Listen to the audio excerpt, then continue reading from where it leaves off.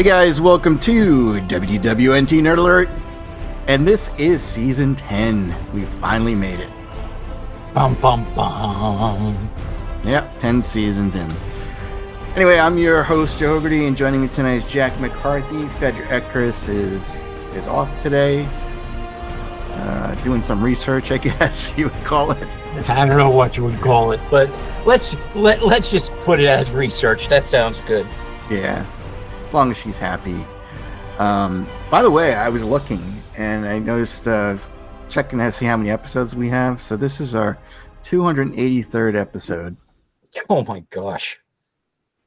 Yeah, we've definitely got some episodes in. Well, thank you to all those people who have listened to us for that long. Yeah, and I wanted to thank especially Joel. He said some really kind words, and I know that he passed them on to the higher ups to let everybody know how he felt about the show, and it was really, really nice. And he's such a great guy, and I'm really glad that he's a listener and that we've become friends too. He's a really nice guy. And you read it too, right? Yes, I did. I was very impressed by it. Yeah. So anyway, so what we're going to do tonight is we're going to kind of go through some things that we've been doing. We're going to get into the Nerd Alert files again, and then we'll get into some news. But first, I had mentioned this the last time. I'd gotten my nephew had gotten me a Superman the Movie Sideshow Collectibles, a 1/4 scale statue, and I love it. The more I have it, the more I love it. And it's like, it drives me crazy because when you go online, and I'm sure you've done this too, Jack, there's people that will either love something or they'll hate something, and they'll just pick out things, some that actually exist, some that don't exist. But like the biggest complaint is they feel like it doesn't look like Christopher Reeve at all. And and I don't know if you've experienced this, because I know you have a ton of statues. Have you ever like seen pictures of the statues that you have, and then you see it in person and it looks completely different? A statue I have, or a statue I've been looking at the promos? No. One that you've had, like one that you've purchased. Because I'm saying, like, for me, the pictures don't do it justice. Well, I mean, the Bowens, as I've said before, I collect basically the Bowen design statues, and they've been out of business for a while. But there are, with the Bowens, they were hand painted. So when you looked at them, sometimes you'd see one that is a little off, which is why, like, I'm sure the guys at like Midtown Comics thought it was a pain in the ass, because I'd look at one, I'd examine the paint job, and I'd be like, oh, this is good. I'm like, or, oh, this one, what other one do you have? Because you have slight imperfections whenever you have something that's done by hand. But I mean, I have seen some that I liked and I was going to purchase, and then I read something online of a review on a statue, and it kind of ruined it for me. And you ended up not picking it up? And I ended up not picking it up. For example, Bowen did a mini bust of Mockingbird, who was Hawkeye's wife.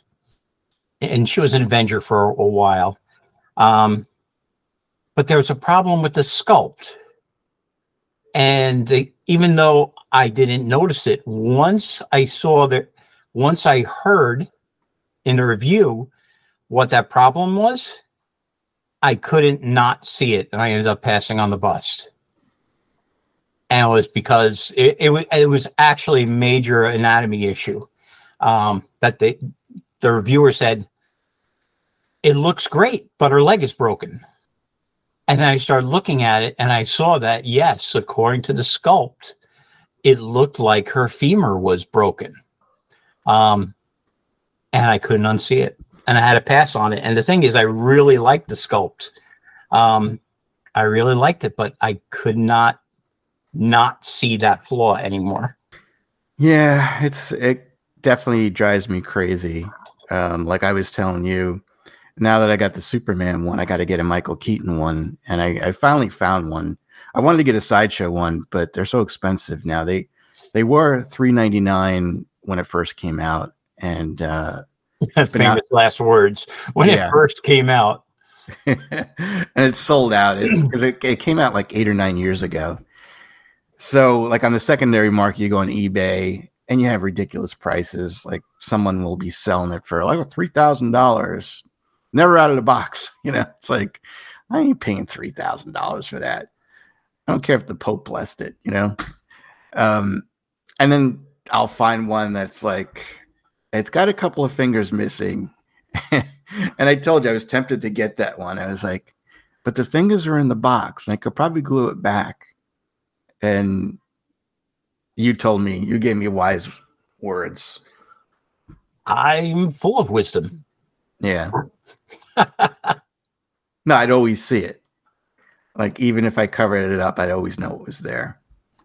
I'm telling you, dude, it's true. I mean, one of the statues I have is the Bowen Designs Wolverine. He's in what they call a museum pose. And the claws are made of real metal. Ooh. But one of the claws, for some reason, fell out. And I had to glue it back in. And I ended up with a glue drip on that claw. Can I tell you, every time I look at that. Now, most people wouldn't even notice that. But when I look at it, I'm always looking down at that like right hand in the middle claw that has a little bit of glue dripped on it. And it makes me nuts. But once again, now that statue is way too expensive that I can't replace it. And it's my own OCD, I guess. Yeah, that's it. I look at it and I see it.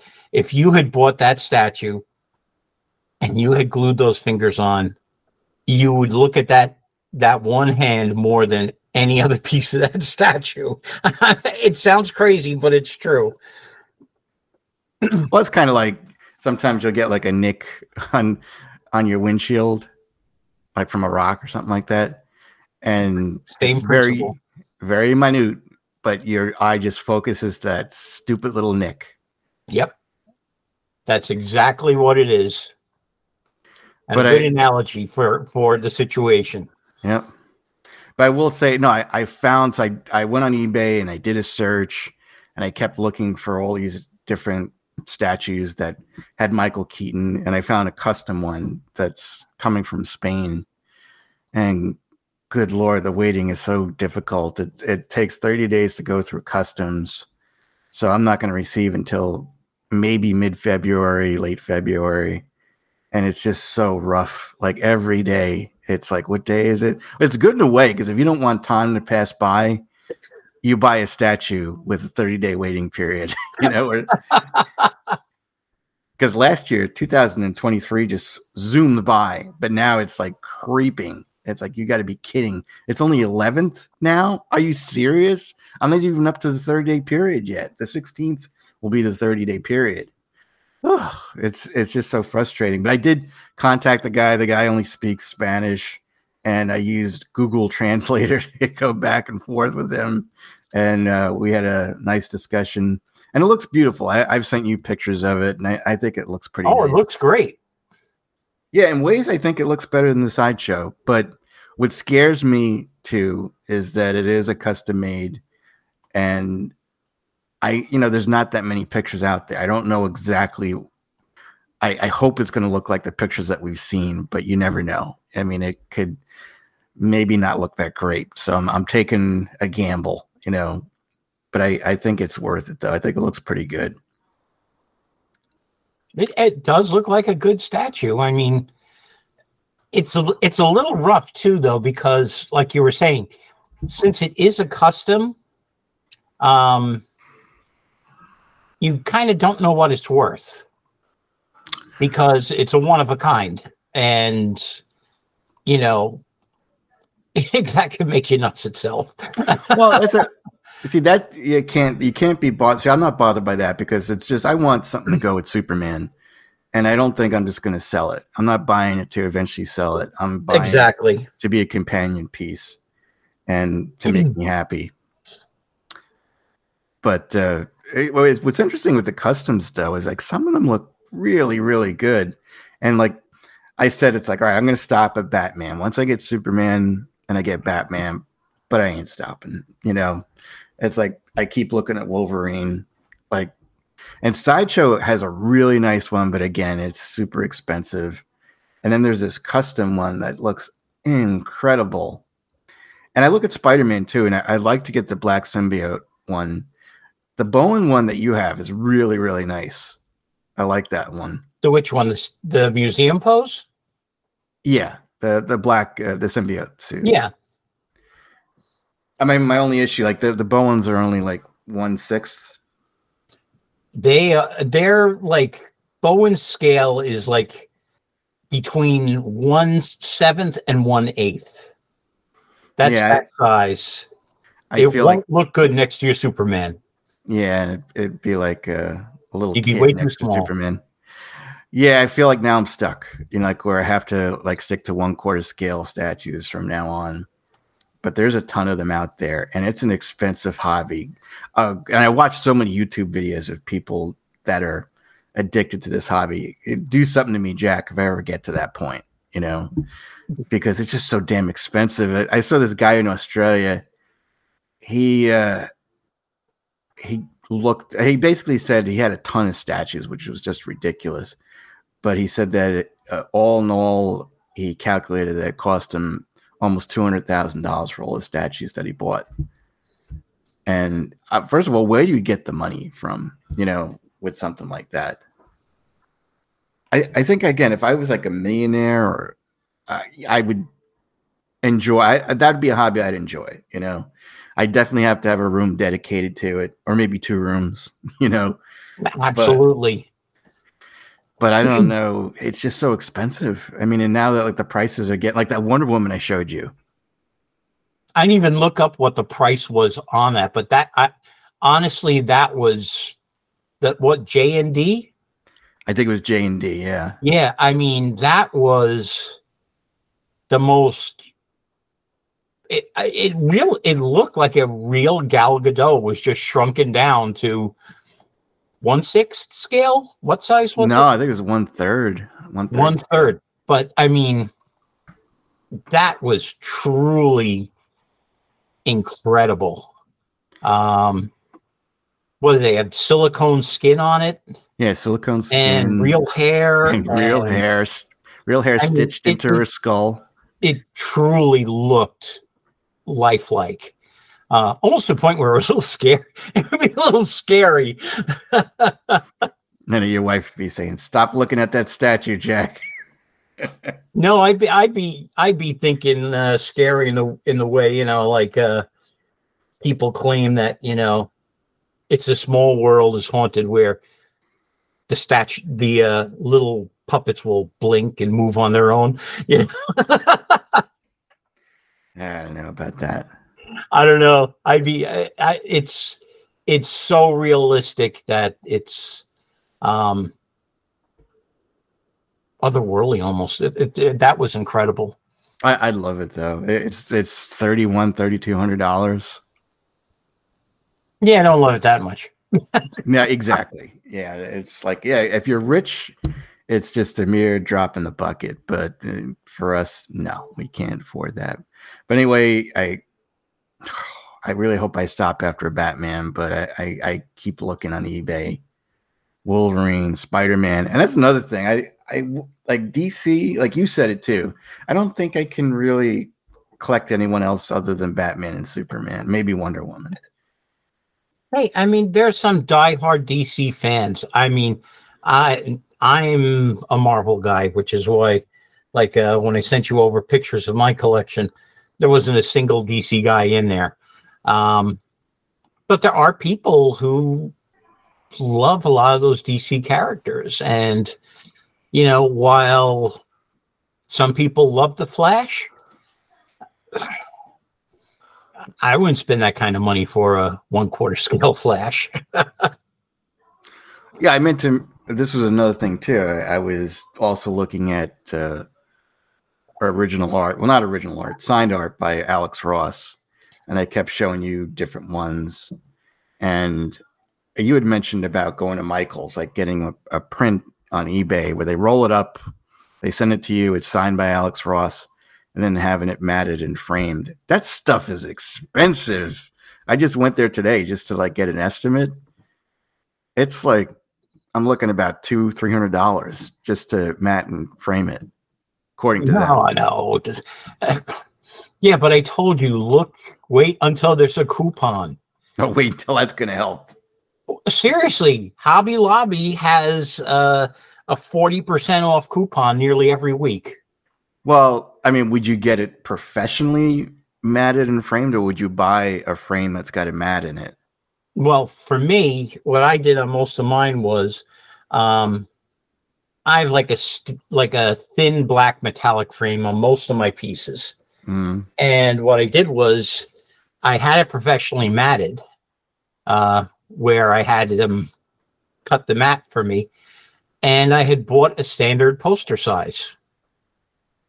So like for some of my pieces, I have maybe only 1.5 inches wide mat going around it, because the poster was that big and the standard frame I bought was just a little bit bigger. So I didn't want to cover up too much of the actual image on the print. But other ones, I think the standard mat size is maybe 2 to 3 inches. But yeah, I mean, there are options. Going for you can buy them custom frame, you can blow a lot of money on that. I mean, yeah, you could just buy them. Like they were selling them for sale just in the store without it being customed. Like, because the one I was looking at was like an 18 by 24 print. So that cost like maybe $40 to like buy a matted frame. But if you had them do it, like I called the girl, I was like ringing the bell. It's like, is anyone back there? I need to talk to someone. And she's like, well, what are you looking for? I was like, all right, I'm looking for the cheapest frame. So she brings me like a sample of the cheapest frame. And she's like, this would be about $90. I'm like, okay. And then what about the mat? And she goes, oh, we have different types of mats, you know. And it's like, she brings in this mat. And she goes, this would probably run roughly about another $90. And you'd also need the glass. And I was like, that's what I'm saying. We're done. Frame off of the rack. You don't have to make one for you. Yeah, I think I'm going to go that route if I decide to do that. The mat I would have professionally done, because you want that to be cut right. You want the cut clean. You want it to look right. It's worth it on the mat, but on the frame, there are plenty of nice looking frames out there. You don't have to go crazy getting, stained oak or anything like that. Get yourself a standard frame off of it that comes with the, non-glare reflective, plastic or acrylic. And just, like I said, this way you can get a nice looking picture out of it without breaking the bank. Yeah, so it got me into looking into Batman again, like the Michael Keaton Batman. So I started watching the movies. And I got to say, they're really not that good. He's good. I think he's a good Batman. I think that Nicholson's a good Joker. I think Pfeiffer's a good Catwoman. And even Carrie is a decent Riddler. But it's just the story. And I have to say the direction is just kind of off. Like some of the acting is not very good. But yeah, I was a little disappointed. Because it seems a little corny now when you watch it, especially if you compare it to the Dark Knight trilogy. I mean, that seems like actual movies like that, because it was made by an actual director. It's real drama. It's just like superheroes. Well, I would say Tim Burton is a real director, but he has a very stylized way of making movies. Like if you're watching a movie, it's a Tim Burton movie. Yeah. The same way you would know if you're watching a Quentin Tarantino movie. It's just the way he makes them. It's got his touch all over it, and that was the case of the Batmans. Well, I watched Batman Forever also, and I will say Val Kilmer was pretty good. He was a good Bruce Wayne, and he was a good Batman. It's just that he had a crappy movie to work with, and I think that after Batman Returns, Warner Brothers like, we got to lighten this crap up. It's like we're scaring the kids. We got to bring them back in the theaters, and they made it too goofy. They made it more like the Adam West sort of Batman sort of thing. But he was, and then they brought in Clooney. Yeah, but it does make you realize that Val Kilmer is the same Batman as Michael Keaton's Batman. It's just he's a different actor.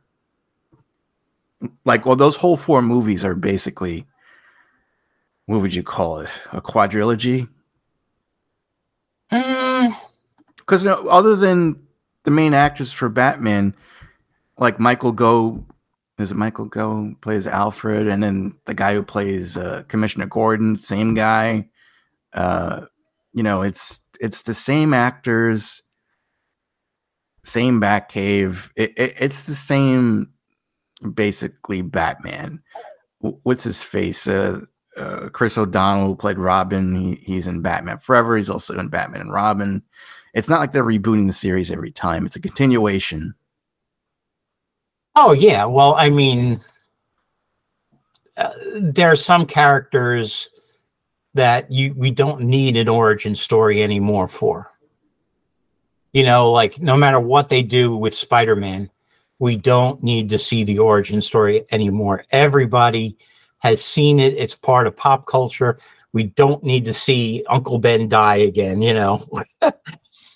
So Batman's kind of the thing. Batman lends himself to, you want to do an origin, you can do really quick flashback, but you don't need to spend that much time on it. Well, he never got a proper origin story in the Tim Burton and the Schumacher movies. They basically focused on the villains, their origins. But I guess you got to go into and look at it as goofy fun, more for kids, I would say. I still like Keaton as Batman. And like I said, I'm impressed with Kilmer as Batman.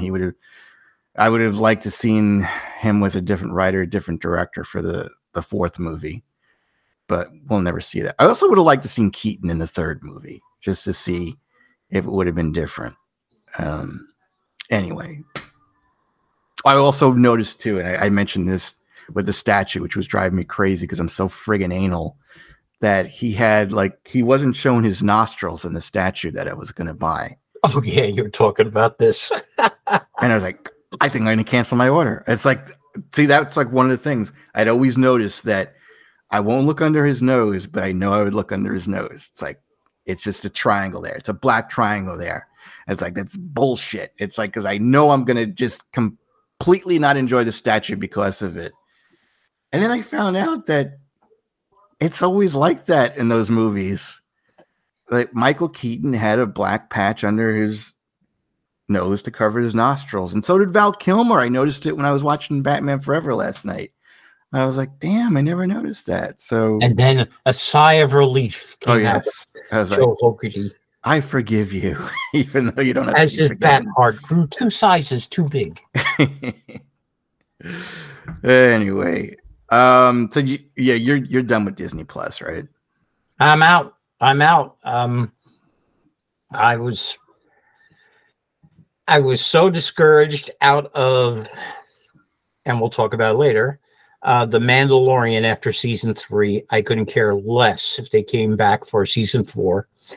Ahsoka was just awful. So yeah, Ahsoka was the end of it. That was the straw that broke the camel's back. I accidentally resubscribed, but I haven't been watching any of this stuff. I watched a little bit of What If, and I kind of like cherry picked what episodes I wanted to see, what seemed interesting. The animation is second to none. I mean, it's just very beautiful.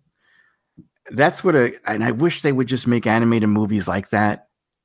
where you know, like how like DC makes animated movies, like every 6 months they'll release like an animated movie. Right. Marvel needs to do that, you know, and especially if they got wizards like that work on What If, that'd be fantastic. It's just the stories, and you got like a bunch of writers that just don't give a damn. It's more pushing agenda because, again, I noticed right off the bat that most of these stories centered around women. And again, I know I bring this up a lot, but I think it's fairly obvious when you look at both Star Wars and Marvel that the franchise has turned to cater to men and boys, to women and girls. You know, that they're trying to highlight the heroes of the female persuasion, let's say. And it was like that in What If too, because the central character in What If, which I didn't like this either, was Captain Carter. Captain Carter, yeah. And it was all intertied too. That annoyed me too. So like if they're like last season, it was like, what if Peggy Carter had, you know, she became Captain Carter. It was she took this super soldier serum, something like that. Anyway, so she becomes Captain Carter instead of Steve becoming Captain America. Right.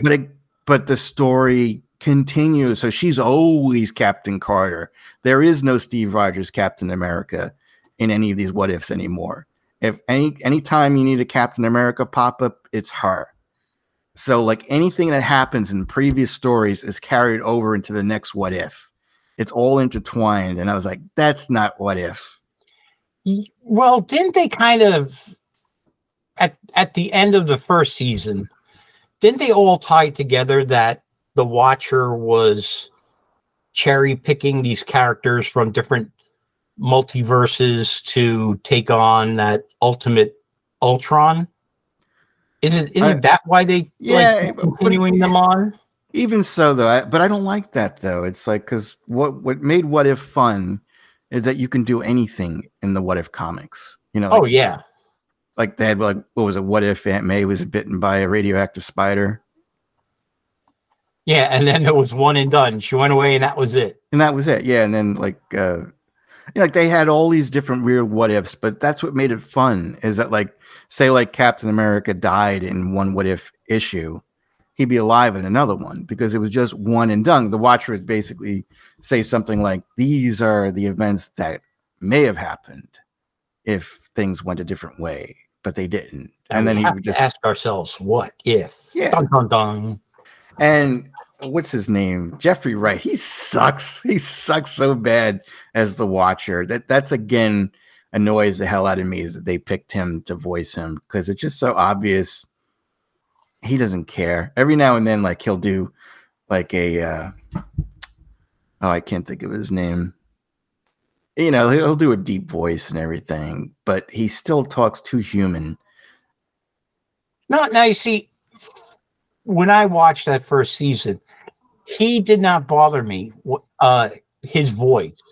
What bothered me was the dialogue when the Watcher started using slang. Oh no, that's what I mean. That's the problem. It wasn't his voice. His voice, I thought, was good, and he doesn't bother me nearly as much as he bothers you. But I think he had a fine voice for the Watcher. But it's just what was written for him to say as the Watcher. You know, but then again, we always have that. You know, it's tough. It's tough to judge an actor by separating them from the material that they have to use. That's true. I mean, you got a point there. You can have a great actor, but if the story is crap and the script is rubbish, then you're going to think less of that actor because of it. I guess I think he's ad-libbing, but I don't know that. How do you mean? Well, I'm thinking that as he's reading the stuff, instead of like saying, like the line might say, "How could this be?" and he says, "What the hell?" You know. But again, I don't know that. I'm assuming it, and it's probably a bad assumption. But you're right. It's probably the dialogue that's written, and he's just basically forced to say Yeah, like whatever's on the paper. didn't the Watcher say like it's showtime or something in Yeah, the he first said he still says a lot of stupid things. and it was like that's not any version of the Watcher that's ever been written before. And in the comics, like, did the Watcher talk directly to the people that he was influencing or that he was watching over? He didn't participate, right? No, he talked to the reader. Yeah, he's always talking to Captain Carter, for some reason. And he's trying to, push her in a certain direction. And it's like, if you don't do this, this could happen. That's not what the Watcher watches. That's not what the Watcher does. He's just there to watch and record. His thing was always he'd show up and he wouldn't interfere, but you knew if he did show up that something was going to go down. And that was his method of, warning people. It's like, yeah, if they see me, they know something serious is going on. And, they had many stories where he got in trouble from the other Watchers, that just by observing and being noticed observing, he was actually interfering.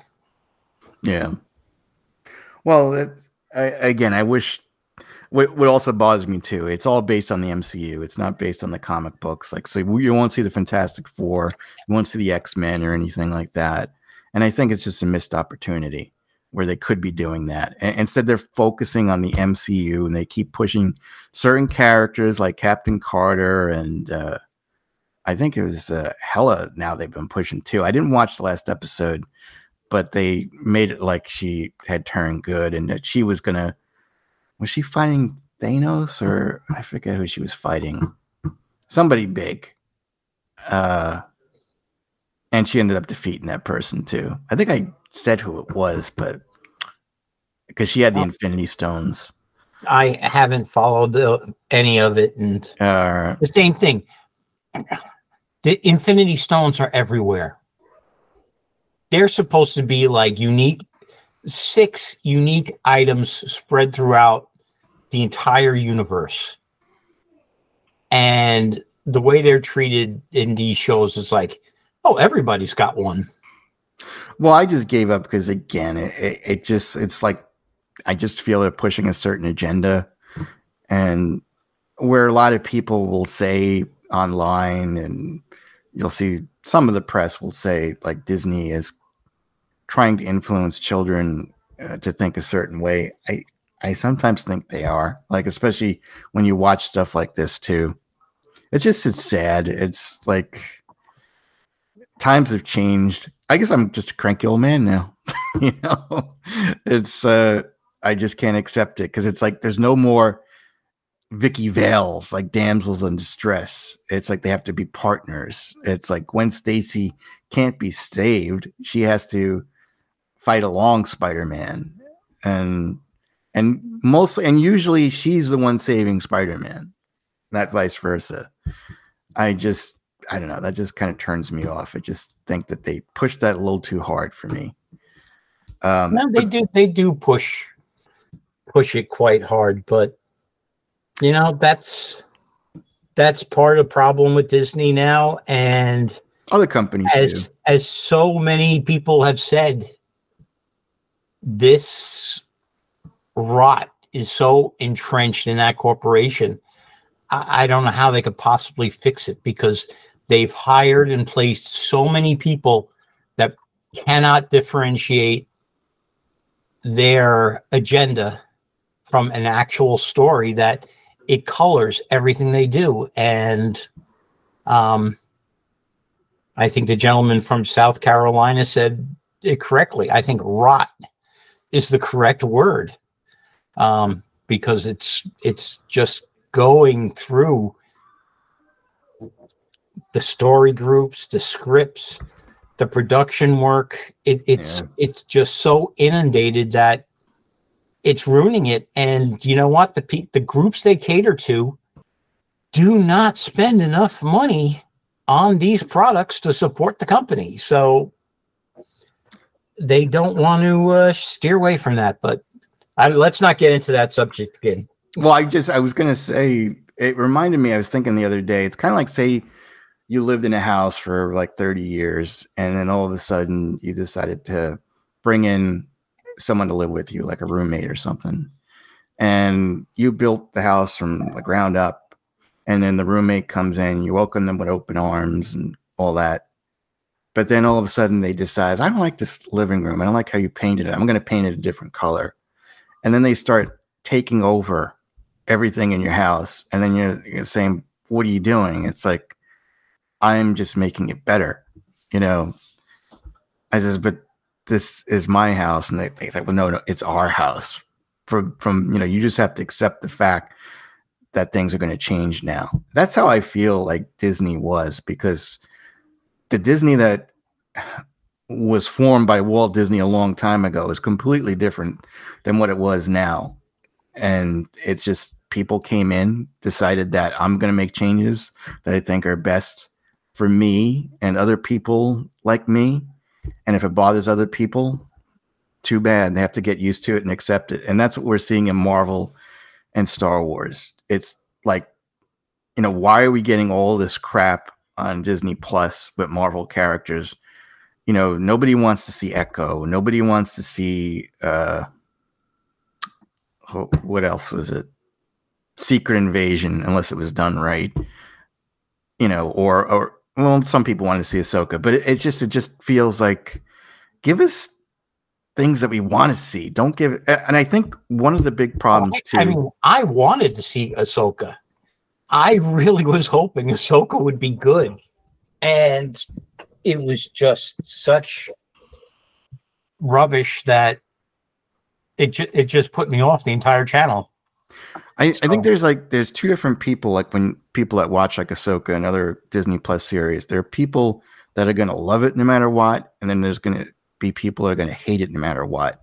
And then there's that group of people that are like, well, I'm going to try to judge it, go in blind, or go in, you know, trying not to be prejudiced towards anything and just view it for what it is.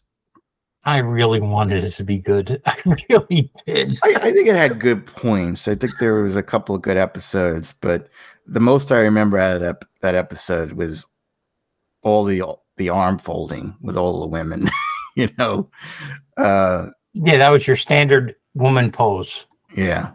It should have been so much either more. Fists clenched at your side, you know, arm straight with your fists clenched at your hips, or arms folded. And also, but you do realize I'm a general. You know, it's like, I'm sorry, General. Go ahead, proceed. You know, it's like, enough of that crap. Anyway, one of the episodes that really annoyed me was what if Happy Hogan saved Christmas? And there was this big Christmas party at Avengers Tower. I think all the Avengers were missing. They were out doing something. And it was a party at Avengers Tower without any Avengers. Yeah, well, they were late. You know, they were busy for Christmas. But Darcy was there and Maria Hill was there. So Darcy is like basically Happy's Gal Friday, and he reports to Maria Hill. So he's afraid of Maria Hill, you know, that he's going to screw up and do something wrong. And then Darcy just does whatever she wants. Like he'll say like, oh, go out and buy like a turkey, you know, and then she'll come back with like vegetables. And she'll, but these are so much better for you. I mean, I'm not saying that she did that, but she did crap like that, you know, like where it was just so annoying. Like anytime he would say, well, do this, and she'd come back and do something else. And she's like, oh, lighten up, you know, but it felt like he was being whipped from both sides by the upper level and then at the bottom level, you know, and it's definitely the writing. It's like, we have to make him look stupid in some sort of way. But who was the guy that was in Iron Man 2? He was the villain, not Whiplash. He was, you know, it was Tony's Justin Hammer. So he was like the villain. And so it was a spoof on Die Hard, which is kind of funny, you know, because like he's basically breaking into Avengers Tower, trying to get, it might have been the Hulk's blood or something like that. My memory is so bad. And then Happy was basically Bruce Willis, and he was like caught like in the vents and all that, like trying to get away from the terrorists and all that. And it was doing lines a little cheesy from Die Hard. But he ends up, to save everybody, he injects himself with Hulk blood. And he becomes a Hulk. And he's a purple Hulk. Now, is that in the comics at all? Purple Hulk? Yeah. The only Purple Hulk I remember was the Incredible Bulk in Dexter's Laboratory. Yeah, no, where he was purple with green pants. But no, I don't remember a Purple Hulk in the comics. Well, anyway, so he becomes the Purple Hulk. And there's another what if story which takes place in 1612, I think. And he's like Thor's secondhand man. He's a rich aristocracy and all that. And then when he gets mad, he turns into the Purple Hulk. So he's always the Purple Hulk now and all these things. So I was just curious, is that just something that they made up? No, I don't remember Happy ever having superpowers or a super suit. He was always, Tony Stark's bodyguard. He does now. But okay. I heard that the writers and the directors, some of them, they quit. They're not coming back for season 3. So I don't know what the story is with that. But again, I just or asked not to return. I don't know. It's like, but it's going to be a different season 3. But it just seems like, again, it's agenda filled. It's not the what if that we enjoyed. And it's kind of like, well, we'll just stamp Marvel on it, and we'll have an episode with Thor and some of the Guardians of the Galaxies, and people will love it because it's Marvel. And that's not the case. I don't know what people's reactions were towards that. Anyway, and Echo. So Echo's out now. And they released all the episodes. I ain't watching it. There's no way in hell. I hate watching so many episodes all at once. Have you heard anything about it?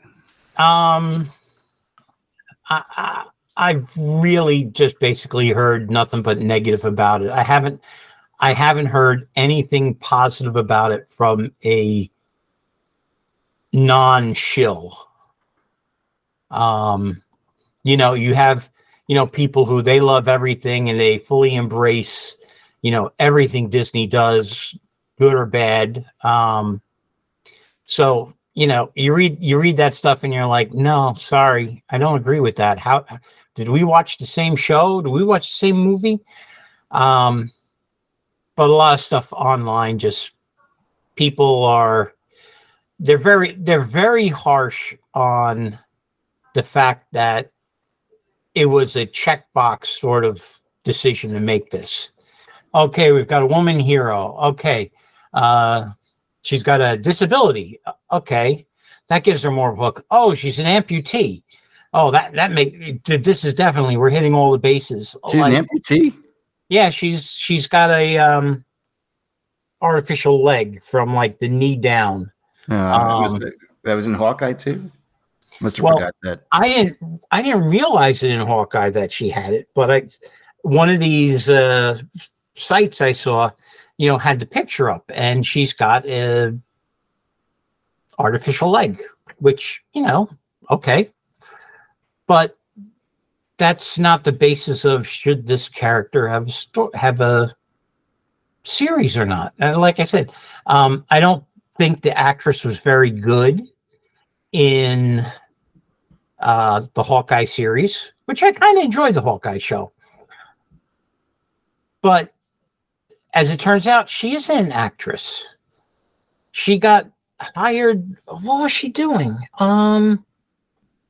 She had like a regular job. She was not an actress. Oh, really? I didn't know Which is why her range of expression is so minimal, because, she's not an actress. She's just somebody who they needed a Native American woman, and they just seemed to grab this Indian off the street and said, you look Native American, are you? Yes, I am. Okay. Would you like a job? You want to be in a Disney show? So it's just, the whole thing just reeks of checkbox. and just not. Like I said, I don't know who greenlit it, and now they're just sort of dumping it. That's why you're seeing all episodes at once to just kind of get it out there and over with. Well, I think it was more like they probably put a ad in the help wanted. We need a Native American deaf amputee. One person showed up, you're hired.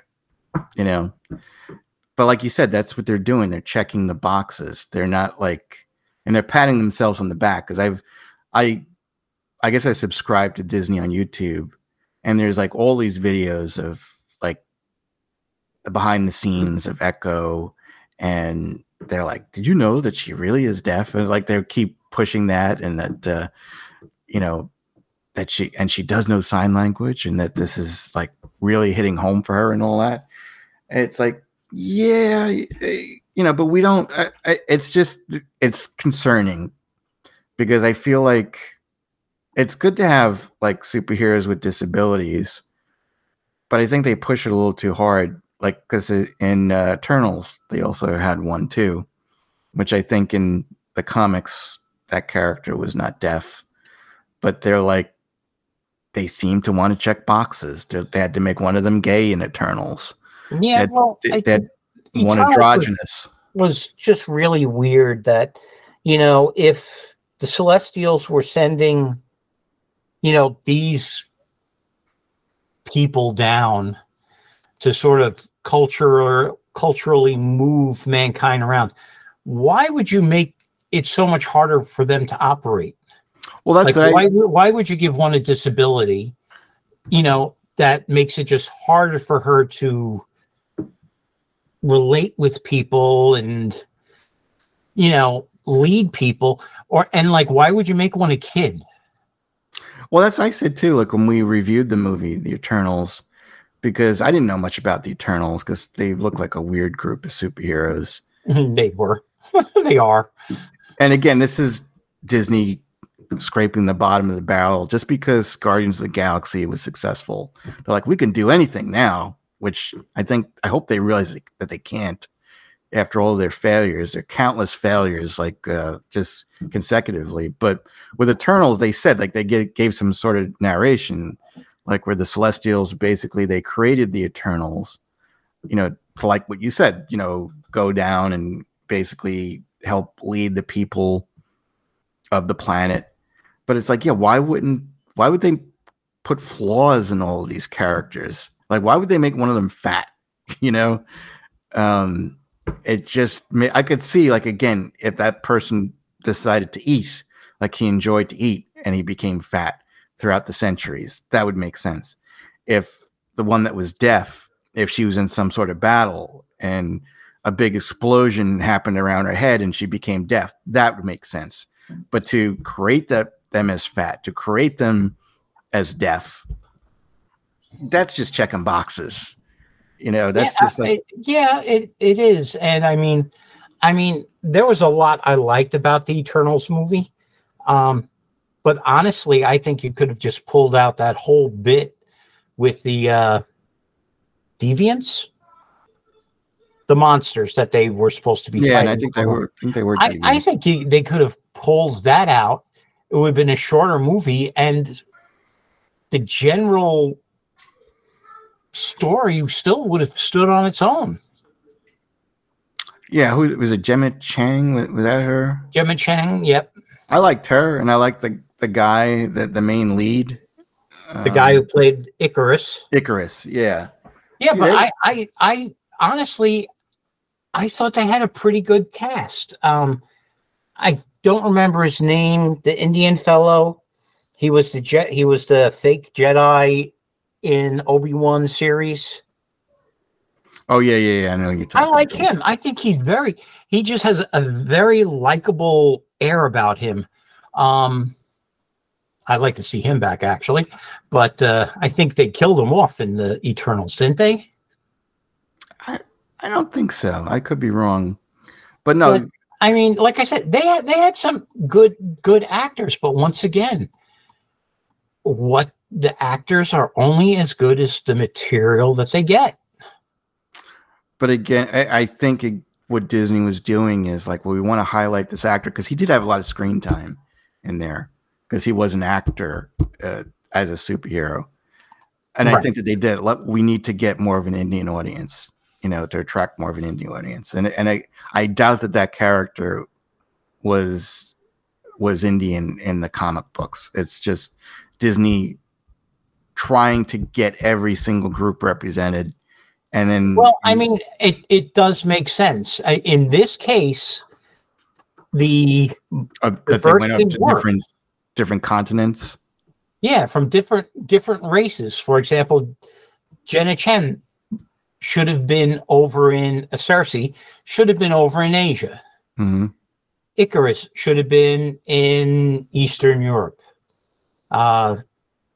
The Maximum, the black guy who was the scientist type in the blue, he should have been in Africa. Like there was a Eternal for each cultural group that they would go and they would lead their group of people. Salma Hayek was down in South America. Each one of these was made to lead a race of humans forward. So in that one movie, Disney's crazy diversity casting made sense. Okay, that does make sense. Yeah. I thought that made sense. And, like I said, they casting did a great job. They got good people for all the roles, but no matter how good the people are, it's got to be backed up with a strong story and a good script. Agreed. Yeah, because again, I haven't seen that movie since I saw it in theaters, and it's just, I don't know. I'm not interested in any of the characters. Where Guardians, they hit it so hard that you liked it so much that you're like, I want to see this again and again and again. It was also different. I think the Eternals really had more of a hard sci-fi bent to it, while Guardians of the Galaxies was a space opera, Star Wars kind of. Well, I get that, but I still think that with the proper director and the proper writers, that they could have gotten everybody to back the Eternals too. Like, I agree with that. Yeah. Anyway, so back to Echo. I'm not going to watch it. I mean, I've heard mixed things. Like you, I've heard people praise it. I've heard people say it sucks. So I really can't judge it based on what I've seen. I saw the fight with Daredevil. Yeah, it's just not an interesting character. I don't think she has a costume. I had no interest in her, and I have no interest to watch a show about her. So yeah, just Disney losing more money. So you saw Aquaman 2, right? Yes, I did. So what was your opinion on that? I enjoyed it as pure, stupid superhero movie fun. If you're looking to go in with a really deep story, really, deep character development stuff, you shouldn't be going to see superhero movies anyway then. But it was fun. Amber Heard, people hate her, but you know what? She was in the movie. She didn't do all that much in the movie. How long was she in the movie for? Well, I mean, she had speaking parts. She had scenes. It's not like the trailer where you saw her for like a third of a second. Oh, really? And then she disappeared. So no one was like throwing tomatoes or lettuce at the screen. Right. Yeah. But you know what? She was in it for what it was. She was fine. But people just hate her. Jason Momoa was fun to watch. Him and the actor who plays Orm, the Ocean Master, they had very good chemistry between them. Like they literally started out, enemies, even though Jason Momoa is like, I need your help, but I'm not going to cut you any slack. But as it goes along, there's little bits of conversation they're having that actually builds the bridge between them. And Orm saves the day several times. And at the end, Aquaman lets him go free. And they do the old trope of, yeah, my brother, it's a shame you died in that big battle in the volcano. A lot of people are going to mourn your passing, and Orm doesn't get it because he's always bought into that role of, he's now the king in exile and he has to stay in exile, and then Aquaman is telling him, or you could just pretend you're dead and go about and live a normal life. You can live in the ocean. You could live, on land. They're not going to be looking for you because we're telling them you're dead, It's funny that guy who you're talking about that played Orm, that's Patrick Wilson. So he was in Watchmen. He was the he was Night Owl. What's interesting too is that he's from around here. He lived in St. Petersburg, and his family were big in St. Petersburg. They're the Wilson family. And I went to like this 4th of July celebration at some park. And so the mother and father were there and they were like entertaining like the crowd and they were singing and all that. And then they brought him on and they brought his other brothers on and all that. So apparently they're really big around here, I don't know. That's the only every time I see his name, I'm like, oh yeah, it was that guy I saw in the park. It is who lives in St. Petersburg. Yeah, but like I said, he was very good. And then, like I said, they had conversations. Aquaman is like, "Why do you hate me so much? Why are you such a prick?" And he's like, "Well, all my life I was raised that said someday you were going to show up and you were going to take everything away from me." And Aquaman is like, I didn't even want to come meet you. I had no intention of coming and doing that. So it's like little bits of conversation that go through, like that are sprinkled through their adventures, that it makes them eventually making peace more believable. Like I said, I think it got a lot of hate. I thought it was a fun movie. A great movie? No, but it's Aquaman. Did you see how great a movie are you supposed to see? Should it have done better than it did? Absolutely. I think people didn't give it a try. Did you see Blue Beetle? No, I did not see Blue Beetle. Was it better than Shazam: Fury of the Gods? Or I would say, yeah, it was better than Shazam: Fury of the Gods, and I still liked both of the Shazam movies, but Aquaman was better. I would say it was probably just as good as the first Aquaman. Really? Well, maybe I'll check it out. Black Manta, and I heard some things about the piece with Black Manta that I was really kind of dreading because I didn't know if they left that into the movie. In the comics, he kills, I believe he kills Aquaman's son as a baby. Which kind of puts Aquaman as that dark period for a while. And I thought they were going to actually have him kill the baby, but the baby gets saved. So, supposedly test audience freaked out because Black Manta did kill the baby. So he actually did kill the baby prior to reshoots. I believe he did. And that's what put a lot of people in test audiences off. So I think they reshot that. But still, it's like, you're threatening a baby. That there's some things that, you have villains that go overboard. That's a little too much for a comic book villain. But the guy who played Black Manta was pretty good. No, he was good in the last one.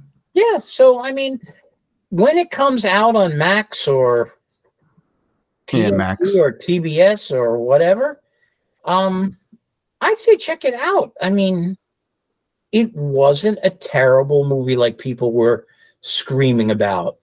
It was actually kind of fun.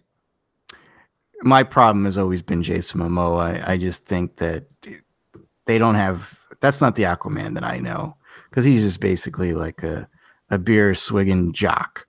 just He's the ocean. He's not Aquaman. He's Ocean Bro. Yeah, that's not Aquaman, and that pisses me off because like I watched Justice League recently too.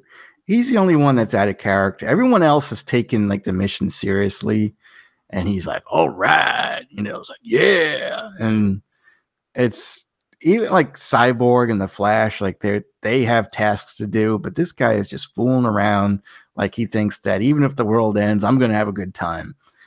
That's not the character I want to see, and I think he just sucks no matter what he does. Even if he does Lobo, which I'm sure he's going to do, he'll probably ruin that somehow. Oh no, I think he's definitely Lobo is a better fit for him than Aquaman. It is.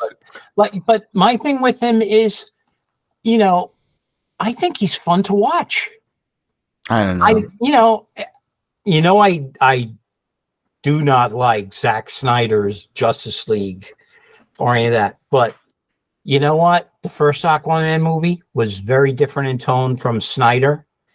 This one is very different in tone. What's the director? It's the director. But you know what? I look at this version of Aquaman the same way as I do the MCU version of Thor. He is a superhero. He enjoys being a superhero, and he's going to have fun being a superhero. So, I think that's what going out and he's saving the day. But you know what? He still enjoys. He'll rescue that ship that's sinking, and bring the ship to shore. But then afterwards, he's going to buy that crew a keg of beer and relax with them. That's this Aquaman. He's not the serious Aquaman from the comics.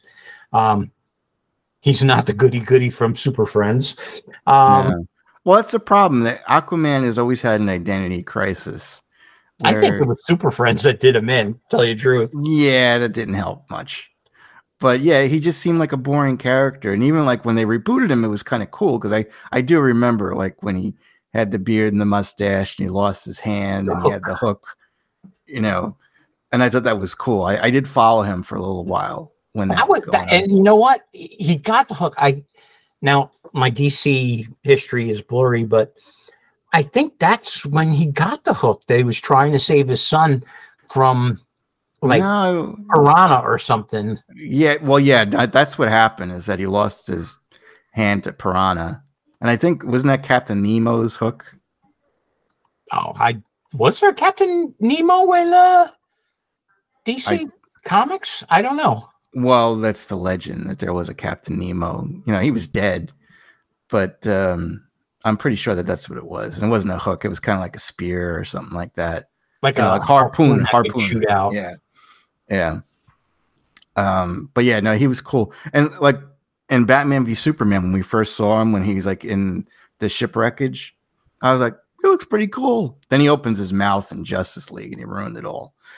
I gotta say, what I'm glad about though is, I think his Aquaman suit, I think they did a good job on that.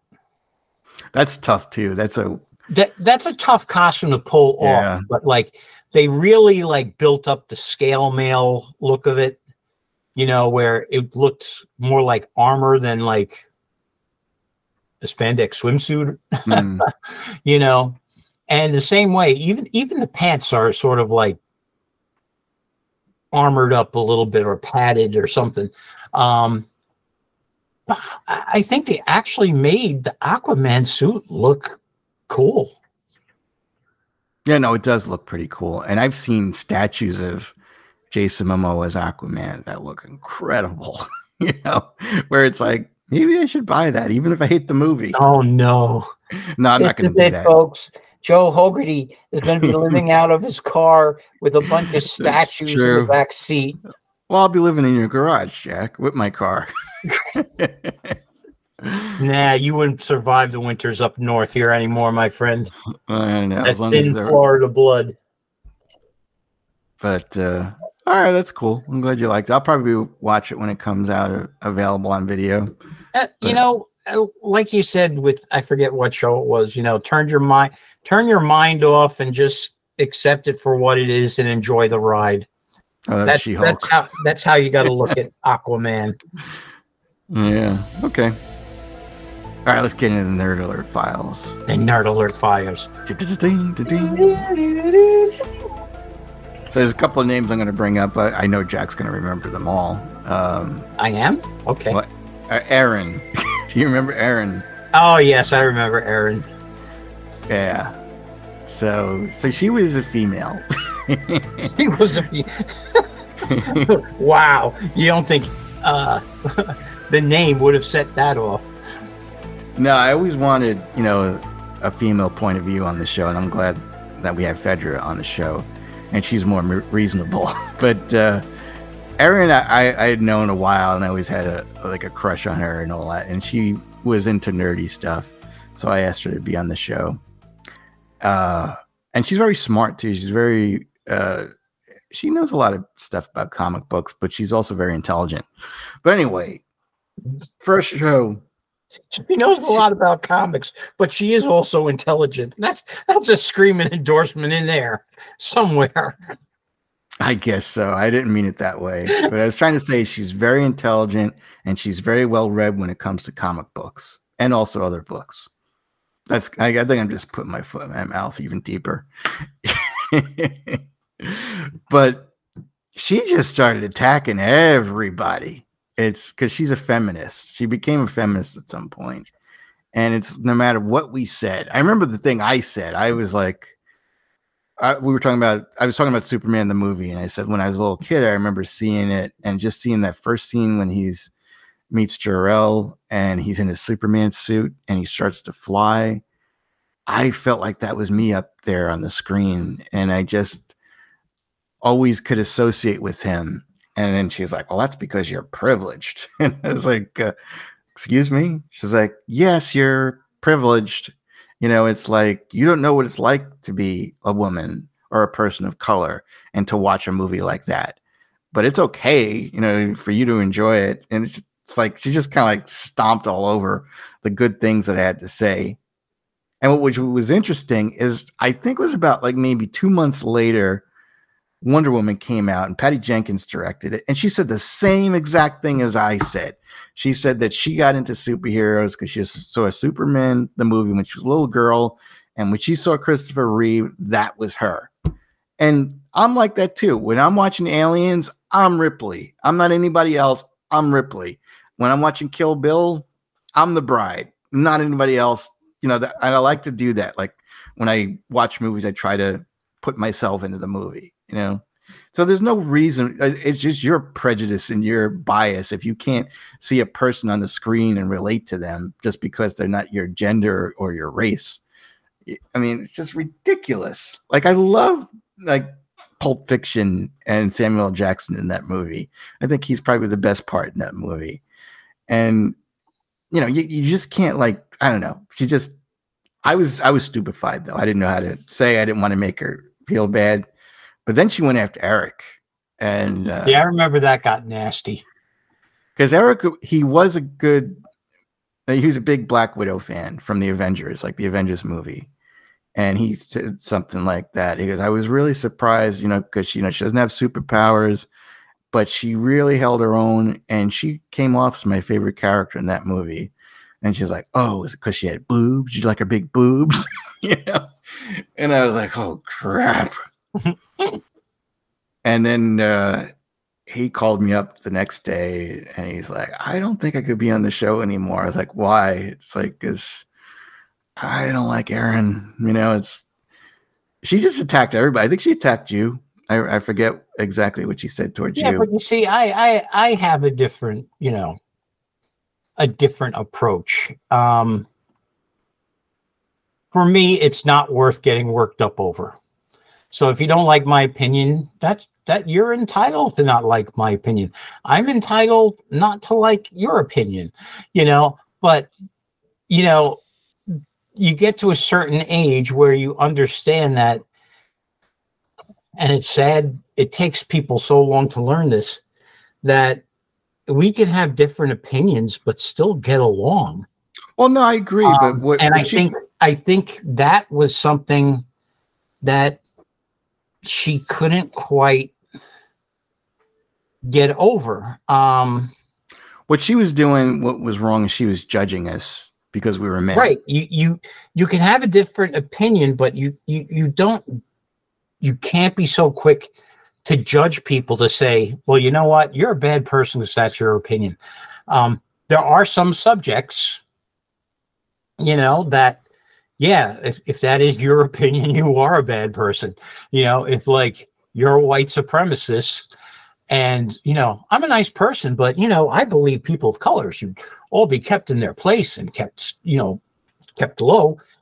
Yeah, if that's your opinion, you know what, you are kind of a crap person. But if I like the Superman movie, because, I really enjoyed that scene where, he flies up, catches Lois Lane, and he says, I've got you. And she says, who's got you? That's not something to say you're a bad person for liking that, and that, I think that's what goes on. And like I said, you get to an age where it's like, yeah, if you're like that, I'll accept you have an opinion, and I'll also accept you're batshit crazy, and I'm not going to fight with you because you can't win against somebody who's crazy.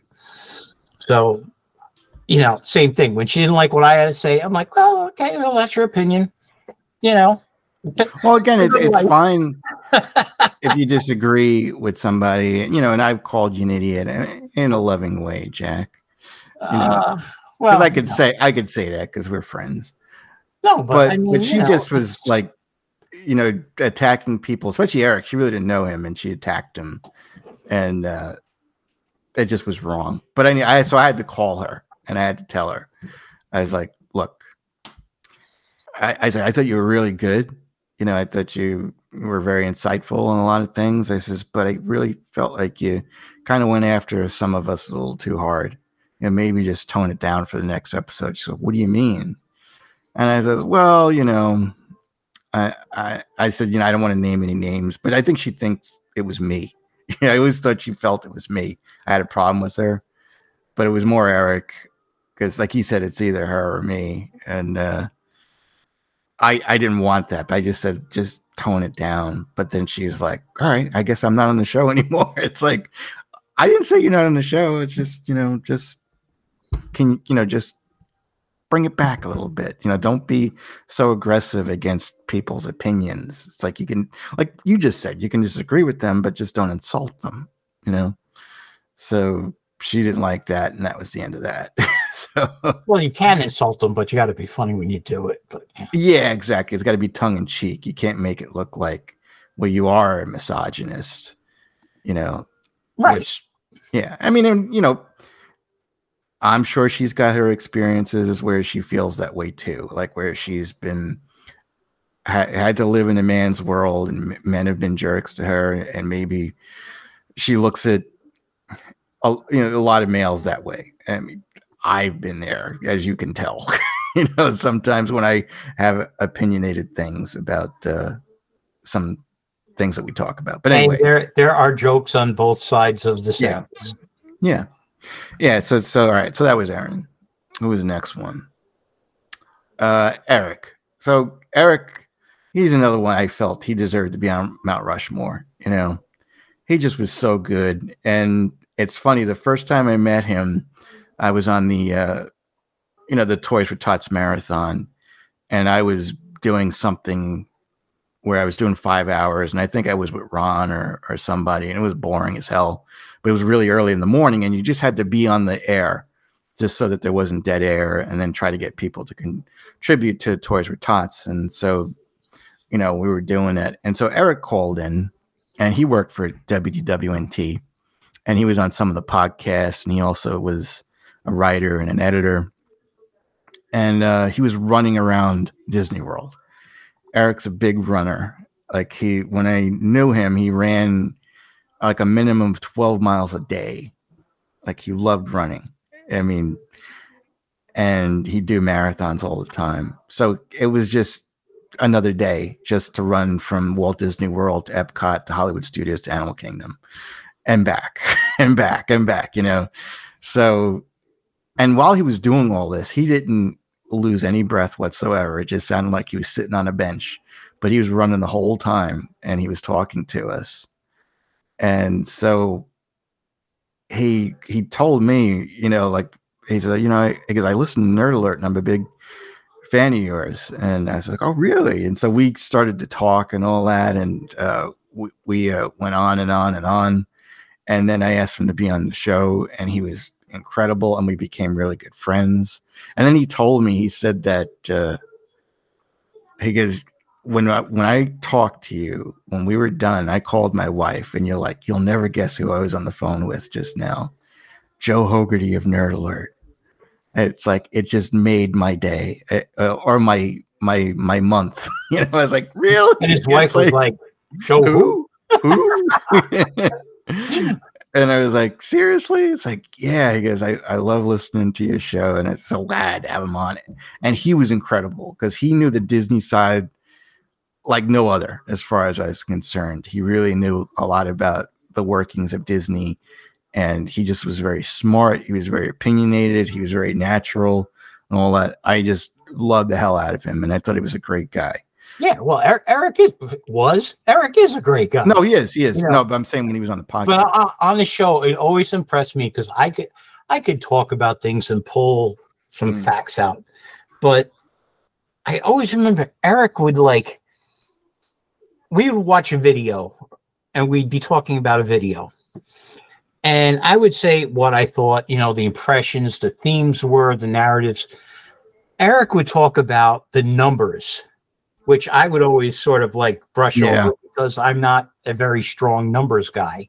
Well, not that I'm not. I can do numbers, but that's work to me. That's not pleasure. But he would come up and he'd say, well, you know, the average person of this and you know, when you look at the ratings versus the average number, and it's like, I knew what he was talking about, but like, he would just be picking these things out, you know, of the air, talking about numerical trends on things. So he did that for a living too. About that because, well, I think he's like, well, that's what I do for work. And I'm like, great, you know, I'm not knocking it, you know, but he always impressed me with that, where he could pull a number out, whether it was a rating, a movie audience score, or how much something made. He would be able to pluck those out of the airs like I pluck comic book issue numbers, you know. So Eric was. No, I remember specifically when Brie Larson made that big "I hate white men" speech. You know, she mentioned that the percentage of men reviewing movies to women and people of color was like this huge percentage. And he came out and he's like, that's a lie, you know, and he's like, I calculated the percentage. Yeah, exactly. And the actual percentage I was like, holy crap. So no, Eric was great. And he just he had a passion for Marvel and Star Wars and Disney. And I just loved having him on the show. I loved talking to him. I loved meeting him. You know, like we would talk on the phone for hours and hours and hours. He just was such a great guy. He still is, like you said, he is a great guy. I would say one of the problems was me. My texts were so bad, and they still are to a degree. I don't know why. Whenever I text something, I just sound like a monster. I just come off like as a really bad person. And then I'll even read the text and I'm like, damn, did I just say that? But then when you meet me, that's not who I am, you know? It's really kind of weird. I don't know if I do it as often as I did back then, but You've gotten better. I guess I've gotten better, but you've gotten better. But it's a problem even if I recognize it, because I would read my text and I was like, I think I hate myself, you know. So I could tell, you know, he definitely didn't like the things that I said, and we would get into fights and all that stuff, and you know, but I think a lot of it was a miscommunication. If we had the same conversation over the phone, it wouldn't have gotten out of control the way things had. But yeah, for some reason, I'm a bad texter. That's all I can say when it comes to opinionated Marvel and Star Wars crap. But then the other problem was too, like he did work for WDWNT, and he was an editor, and they used to have this place where they could communicate. And I used to just avoid it because like there were a lot of people on there, and a lot of people just like to hear their own voice, and you're going to disagree with a lot of people, but I just got a bad vibe from it, you know? And I even told him, I says, I think you should stay away from it because it's like, you know, like what you don't know won't hurt you. And like if you like somebody and all of a sudden they say something that you disagree with, you might not like them anymore. And so there was a lot of that going on. And I think most of those people are gone, but it just was like, I didn't feel like that's what that was supposed to be used for. I always felt like, you know, a Disney website talks about fun Disney things, you know, and everybody's happy and, you know, looking forward to the next Disney movie or Disney ride that's coming out. Once upon a time. But then, you know, people would get political and people would, you know, just get out of control. And so my whole thing was, and even like one guy that I didn't like, you know, that I felt like I had met him and I just didn't like him. He said some things that I'm like, I think I like him now. You know, it's, you know, because I liked how he stood up for himself, or like he had certain values that I appreciated, but I still felt it was the wrong place or that it was out of control. So I just told him, I said, just stay away from it. It's like we are like this neutral country in WDWNT land. You know, we're not monitored. Nobody really bothers us. We do whatever we want to. We don't have to report to anybody.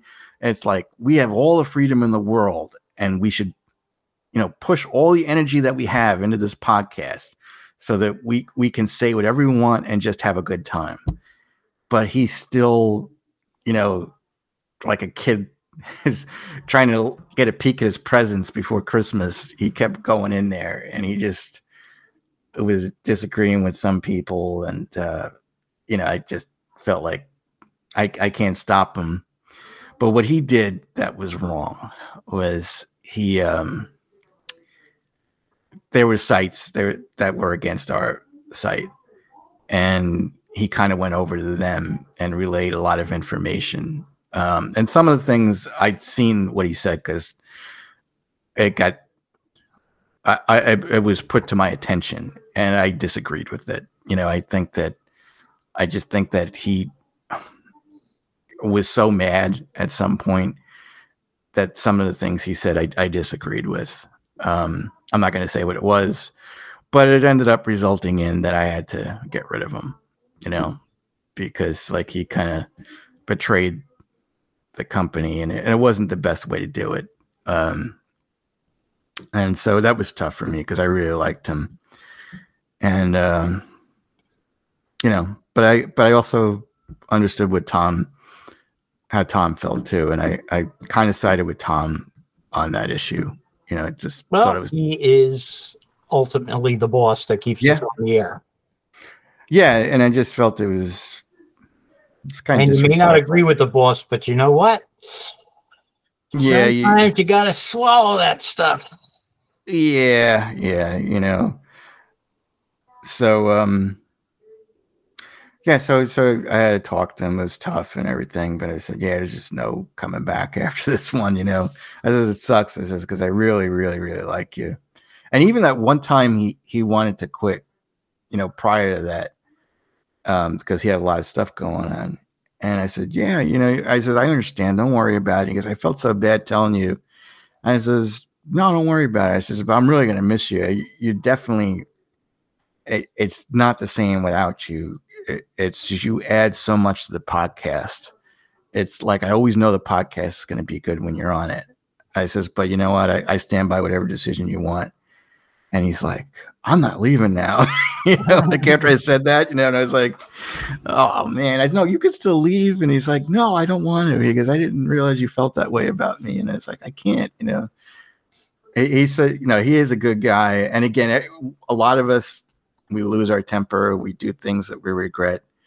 And then we get older and we realize that they were just mistakes of youth or whatever. And I think that that's what happened with him. But I do think he is a great guy. I consider him a great friend.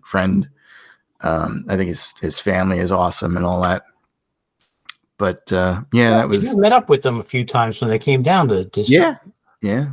And I always had a good time. You know, again, it's one of those things like where you'll meet a family, and sometimes like the kids won't talk to you or the wife won't talk to you, but you know, they just wanted to get you a part of the family. They wanted you to be part of their experience. Like, 'cause I felt like an outsider. I was like, I don't want to interfere with their vacation, and then sometimes he'd be like, well, it's just me and you hang out, and let's go to a bar or something like that. And you know, and his wife is like, she goes, oh yeah, that'd be great. She goes, I know Eric could use some time by himself, and that'd be really helping us all. You know, and it's like, they were awesome. They really are. They're just good people. So then there was Jay. So Jay was a listener, and he came on to some of the round tables. And so I asked him to be on the show. He's a very nice guy. His issue was he was very rehearsed at times. You know, like you can kind of tell, like right now, Jack and I are just talking. We're not looking at notes or anything like that. But most of his replies were coming from written dialogue that he'd written prior to it. And it just didn't seem natural. But I still was, you know, okay with that because he was a nice guy. But I started to realize like he had, you know, and I don't blame him. Like sometimes, like, you know how it is, like where a group of people hang out, and then sometimes one couple will go off from that group and they'll hang out and not include another person. And I guess I was doing that with Jay, but this kind of happened by accident because I remember it was The Incredibles 2 came out, and I usually write the movie reviews for the site, and so some guy wrote it, you know, just some new guy. I was like, well, I'm gonna write it, you know, and I was like, I'm not gonna argue and all that stuff. It's like, I'll just let him write it. And then over the weekend, I said, Eric, did you see Incredibles 2? And he goes, yeah. I guess we really liked it. And I said, you want to do a round table? You know, maybe me and you and your kids. And he's like, oh yeah, I guess that'd be a lot of fun. So we did it. And Jay got pissed, you know, that he wasn't included. I said, well, Jay was a last minute kind of thing, you know, and it was. And but I can understand he was a big Disney fan and he wanted to be a part of it. And then when Eric, you know, was let go, I had a hard time telling you guys because I kept it from you. And I was in North Carolina at the time, and he spilled the beans. I don't know how, but he kind of figured it out that, you know, he was gone. And then I had to address it to everybody. And I don't know, we just kind of butted heads, and then that was it. But Jay is a nice guy. And we hadn't spoken for a while, and he messaged me last year, and, you know, and he apologized. And I was like, you have nothing to apologize about, you know. I says, I'm sorry for the things that went down and everything, you know. But that just goes to show what type of guy he is. He is a nice guy, you know, and, you know, kind of stinks the way things happen. But, he, you know, I like that he still contacts me, and I think that's nice. Yeah, that's pretty cool. So I guess the last one we got now is Taylor. Oh, the guy I miss the most. Do you really? I do miss him. I miss him too. Well, I have a lot. May have been a super leftist, hippie, liberal, bleeding heart. Not that there's anything wrong with that. He was always funny. Well, he was extreme. And this was another case like I was saying earlier, our views could be totally different off the wall, where, you know, and it was a good balance. It was. But you know what? Even though our views were totally different on many social issues, political things, at the end of the day, we could still laugh about it and be friends at the end of the day. So I used to love our comic book challenges. Yeah. No, he was very talented. He was just very natural. I felt like he was made for something like this. Like he knew comic books, Star Wars, Marvel, DC. He's more of a DC guy. He And was as much of a DC guy as I was a Marvel guy. yeah. But no, he was good. I really liked him on the show. And I kind of like in ways I looked at him as either like I was his older brother or even his father, because the way I met him was I used to go to Bally's and his girlfriend was working at Bally's and I became friends with her. And I think she was reading like a Green Lantern book or something like that. And I says, oh, I do a podcast and all that stuff. And we talk about comic books. And so we had something in common. And so we would email each other back and forth. She was part of our email chain. And she started like giving this huge, amazing answers about DC characters. And then I found out later it was Taylor answering everything. And so I got to meet Taylor, and Taylor was a really fun guy. And I was definitely jealous of him. It's just, he must have had, he's probably the only guy I know that has over 100 friends, where I'm lucky if I have 5, like when we saw, I think we saw Avengers or Age of Ultron or something like that. And I got there early and he's like, can you reserve seats? Like, I says, how many? He's like, 50. I was like, how am I going to reserve 50 seats? I mean, at that time, they didn't have, where you could reserve seats. You just had to put coats down or tell people, don't sit there. I'm saving that seat. And I was like, I can't do that for 50 people. 50 people? And then 50 people did show up. I was like, holy crap. So everybody liked him, very likable guy. And then when they broke up, I tried to keep them together. I tried to give him some fatherly advice and say, she's a really good girl. You shouldn't just think it over and all that. But he was set in his ways. Again, errors of youth. Because I think that if he looked back now, maybe things would have been different. So I haven't talked to him in a little while, but he's last time I talked to him, he was in a good place. So that's good. So anyway, so when they broke up, I felt funny being friends with him because I knew her first, but he kept after me. He wanted to be friends with me, constantly emailing me and all that stuff and texting me.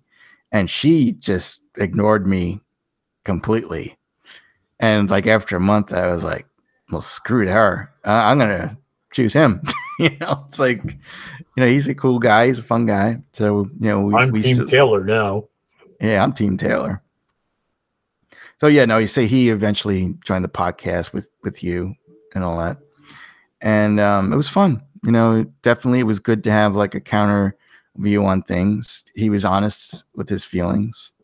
And he was a good counterbalance to you. He was. Because I was truly the middle person. Yeah. Between the far left and the hard right. I wasn't a hard right. You're out of your friggin' mind.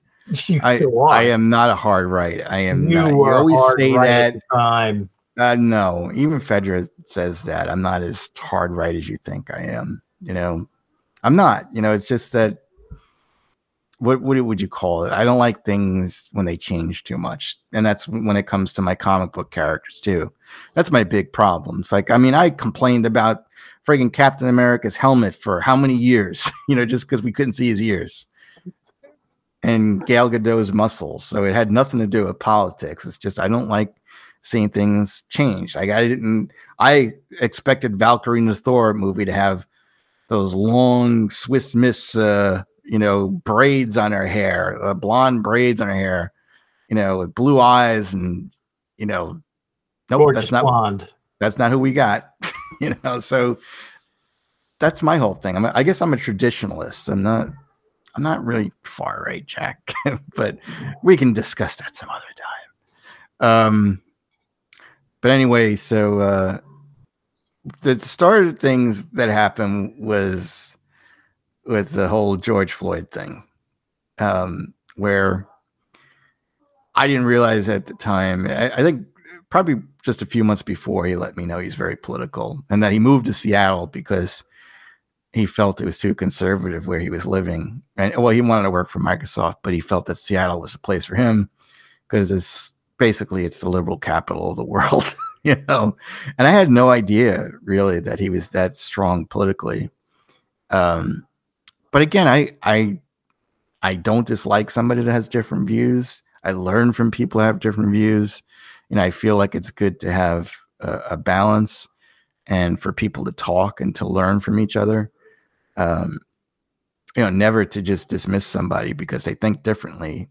And you want to find out why they think differently from you. But anyway, so during the whole George Floyd thing, one of the things, he wanted to make a statement about George Floyd and Black Lives Matter. And I said, I don't know about that. We had spoken at the company and they said, just stay out of it. Don't be political because you don't want to lose half of your audience and all that. And he goes, well, it's not political. It's a social issue. And I says, well, even so, we should probably stay out of it. So he emailed Tom, I think, and said that he felt it was important for him to say his words. So the three of us ended up saying something, but we weren't allowed to say our thing. Tom had nothing to do with it. It was somebody else that's not at the company anymore. But only Taylor was allowed to give his statement. But I'll tell you what our statement is now. Jack's statement was, I believe all lives matter. And for whatever reason, someone found that offensive. There's some people that find that offensive. I guess it's because, like, again, if you put yourself in that person's shoes, say, you are a Black person and, you're trying to get across the point that Black lives matter. And then someone says, well, all lives matter. It's almost like saying, why don't you just shut up? It's like we all matter. And not only. Well, but I know what you meant. I know what you meant. And this is what was good with Taylor too. I mean, once again, we had difference of opinion. But he said to me, it's like, well, saying all lives matter is like telling these people, I don't hear you. You're upset. You feel you don't matter, but I'm just telling you by saying all lives matter, well, you're just like everybody else. And I got to admit, he did sway me in that thinking where I could say I did become more sympathetic to what these people were trying to say. Mm-hmm. There are a lot of things about Black Lives Matter I don't like, because I think they're very quick to jump to conclusions sometimes. But I get what they're saying about how they feel unrecognized, and I'm a little bit more sensitive to that due to Taylor's opinions. No, and again, but he'll say when I said it on the show, people didn't like my opinion. So next. Well, mine was basically, I said that what happened on that day was wrong. The guy was murdered. I mean, we saw a video of it, and one guy was definitely guilty of it. The other ones were enablers. I mean, they basically didn't do anything. They're supposed to protect and serve the community. They're not supposed to just cover for one of the people that they work with. And one guy could have just said, all right, you need to stop, and it's like, we got him in handcuffs, but that didn't happen. But anyway, but my point was, I didn't like the fact that everybody was turning against the police. It was like they were public enemy number one now. And I said that, look, there are good cops, there are bad cops, but I think the majority of the cops out there are good, and they're here to basically protect and serve us. They're looking out for our backs. I don't think it's right to villainize a whole group of specific people just because of the actions of a few. Right. And it's the same thing. You could look at that, when it comes to something like George Floyd too. It's like you just can't, base, a complete race on, somebody that did something bad, or say somebody went into a school and shot like a bunch of kids. You can't blame, whatever race or gender that person was on that whole race and gender. It's, you have to look at it individually. It's like, I just thought it was so bizarre. Like they were like, well, we need to get rid of the police dog and the puppy dog pals now. I was like, what? and they actually were following through with a lot of the stuff. It's like, we need to get rid of Cops, that show Cops. Because, now it's considered racist. I mean, everything that they were doing, they just was so defund the police and all that. And my point was, look, there are some bad cops, but there are a lot of good cops, But anyway, I couldn't say that. So anyway, then there was the whole Artemis Fowl thing, So he loved Artemis Fowl, the book, and he wanted to do a round table, a live round table where it was not a round table, watch along thing where we all watched the movie and we talked about it while we were watching the movie because it was premiering on Disney Plus. And this was during COVID, where COVID really started to get big and there were lockdowns. And so we had secured a day. It was Friday. The movie was coming out like on Friday. So we were going to do it Friday night. And then Taylor, who was the one that pushed to have it done, comes out and says, I can't do it because I'm going to a Black Lives Matter rally, And so I said, look, if that's what you want to do, you feel that's important to you, I'm not going to hold you back. Don't worry about it. We'll just cancel. And he's like, oh, no, I still want to do it. And it's like, well, we can't, it's like, because we were going to do it Friday and we need to get somebody to record it, I says, well, just let it go. And he goes, well, can't you just see if we can get somebody to do it? So I moved heaven and hell and I found somebody that could do it for us on Sunday or Saturday or whatever the hell. And so we all did it. And then Taylor just took over the whole thing. And when that thing was over, I called them up and I says, what the hell was that? I says, this isn't the Taylor show. It's like you didn't let anybody speak. You spoke over people. Like you didn't give anyone a chance to give their opinions. I says, that was just so rude. I says, you can never do that again. I says, and it was live. It's like, I would never do something like that to anybody, and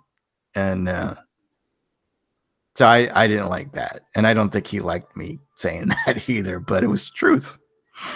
And the movie was god awful anyway. And it was god awful too, But again, I guess what bothered me was that, I went out of my way to make sure that we were able to record it, and he just didn't. It's like we weren't even there,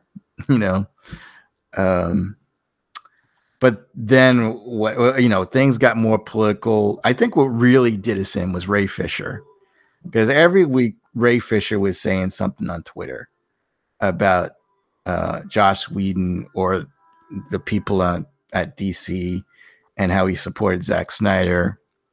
And he just did the stupidest things. And I kept talking about it in the news because he would say dumb things, And one of the dumb things that he did was they did an investigation into Warner Brothers to see if there was any kind of discrimination or abuse of power during the making of the movie, an independent review. And so he was interviewed by some woman, and he recorded the interview without her knowing, and then he posted it on Twitter, and it basically, she said, because I was part of one of those things once before, and they all say the same thing. It's like, well, thank you for your cooperation. I just want to let you know that everything that you said, I felt that you said the truth, and that you were very believable in what you said. They have to say that. But he made it like, this proves my innocence, and it proves that they're guilty.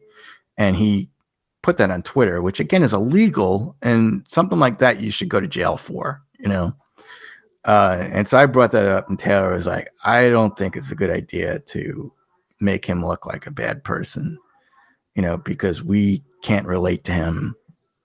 And I was like, what? Because he's black? And he's like, I don't think we should talk about him. And I said, look, Taylor, if somebody does something right, I'm going to report it. If somebody does something wrong, I'm going to report it, So we butt heads a couple of times over that. But Ray Fisher was being a jerk. Absolutely. That was ridiculous. Well, I think Zack Snyder was using him the whole time just so he can get his director's cut out. Yeah, but the whole I have proof, but I can't show it to you. So you just have to trust me. Oh, that too. I forgot about that. That's where the whole thing just got ridiculous. It's like, okay, Ray Fisher, this is the story you're telling. You say you have proof, but you won't show it to us for whatever reason. But we're supposed to believe you and condemn, these Warner Brother executives for stuff solely based on your word, and he's like, well, I'm going to release it. No, I'm not going to release it. Yeah, I'm going to tell the whole thing. No, I'm not really saying anything. It went back and forth for so long. It's like, dude, shut up. Nobody wants to hear from you anymore. And plus, like, when you sign on for meaning Ray Fisher, not Taylor. Yeah. But I mean, it was just the whole deal there. I don't know how anybody could give Ray Fisher the time of day after a while. Well, but again, you sign a non-disclosure agreement when you work for a movie set, and he just broke all that stuff. I mean, I guess it's like, well, why should I care if you broke it or not? But it's wrong. It just goes to show that he just doesn't care. I mean, maybe his story was true, but he just went about it the wrong way. I felt. Anyway, and I always felt Zack Snyder was just pushing him to do that. He's like, well, if we get the Zack Snyder cut released, which I'm sure he referred to it as the Zack Snyder cut released, most of the movie is going to be about your character, Cyborg. And we're going to put at least now more footage of you in there. And I just think that he pushed him to get his job done. He pushed the fans to get his job done. And then they gave him like $80 million to finish his movie. The 4-hour movie and all that stuff, and people bought into it. And again, I do enjoy it, but I just felt he took advantage of so many people, that like he's an evil schemer. Anyway, so all right, so the thing that happened with Taylor, we started doing video, and I would do the audio and Taylor would do the video, and he did a good job. Like, he'd put like images of like what we were talking about. And it was a lot of fun. So we were doing video for a while. But then like one day I was watching it and I noticed he started putting images in that he shouldn't have been putting in. They were political images. Like one time we did a quiz show. It was I was quizzing you and Taylor and someone else was on the show. And I remember the question was, where was the girlfriend of what's the guy that was part of Shield, that was killed in Avengers? Coulson. Okay. Where was Coulson's girlfriend from? And so the answer was Portland. So I said, Portland, nice place to live, wouldn't want to live there. Nice place to visit, wouldn't want to live there.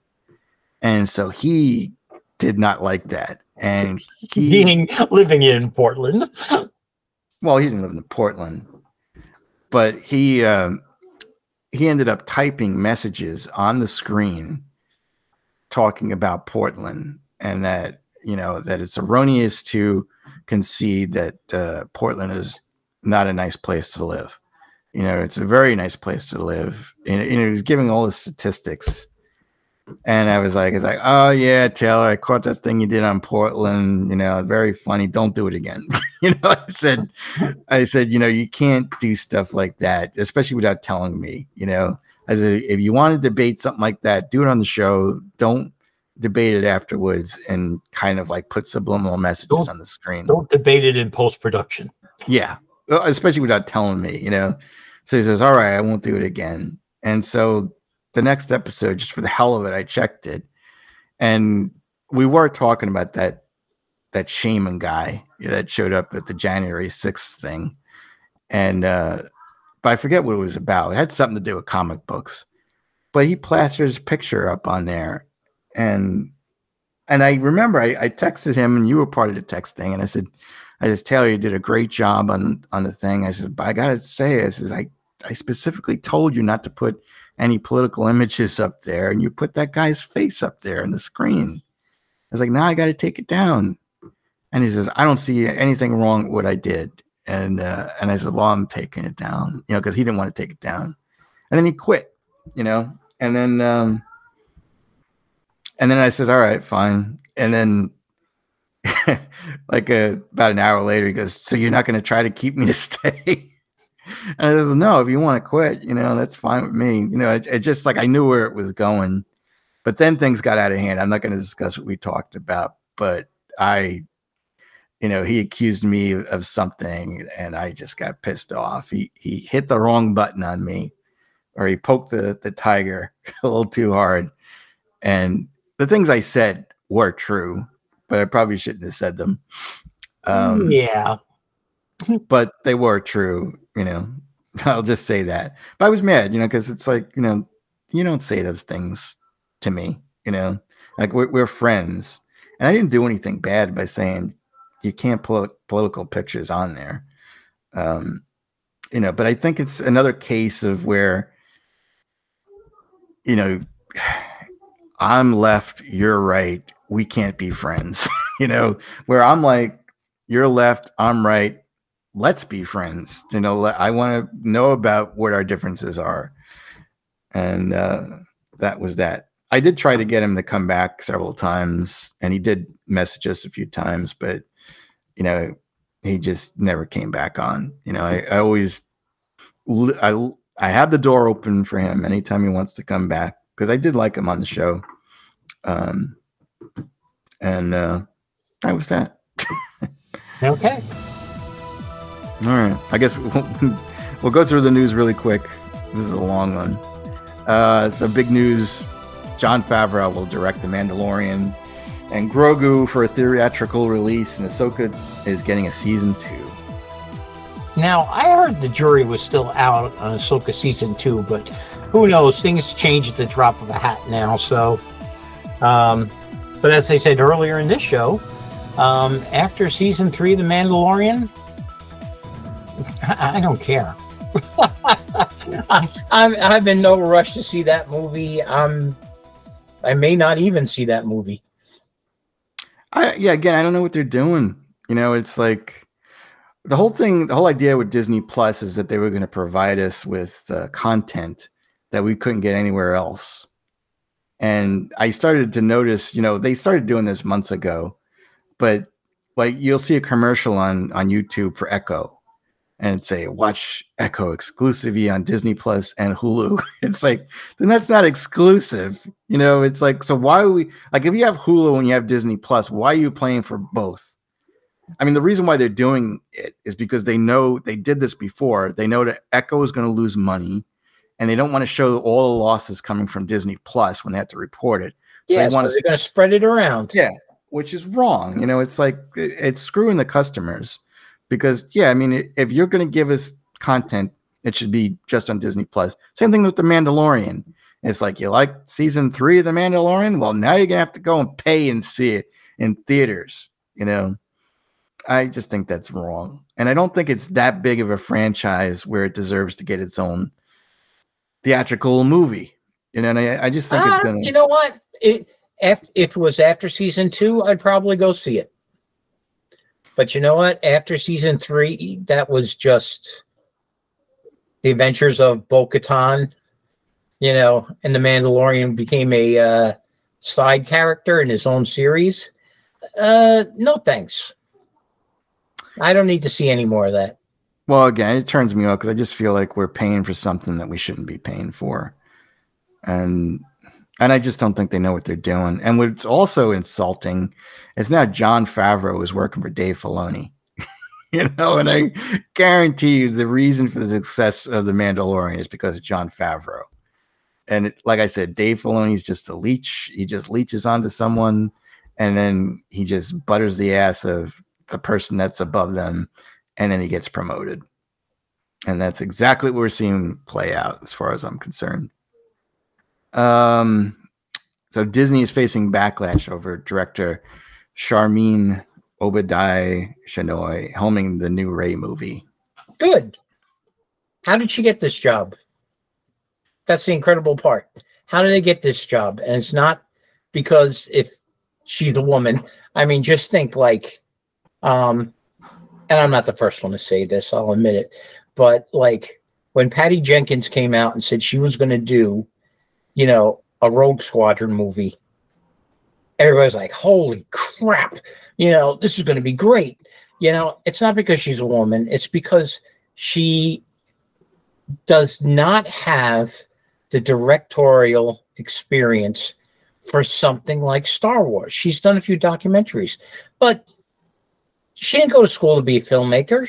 She went to school for economics, and she just kind of fell into making a documentary. Why would you?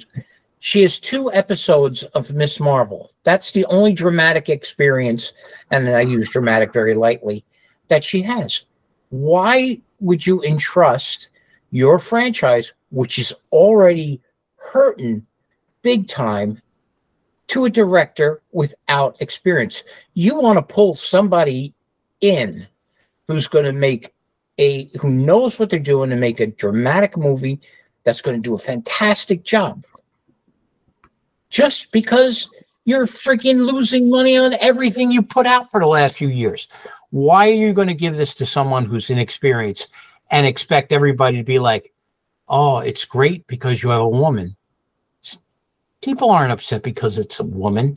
People are upset because it's a situation where you've hired an unqualified person.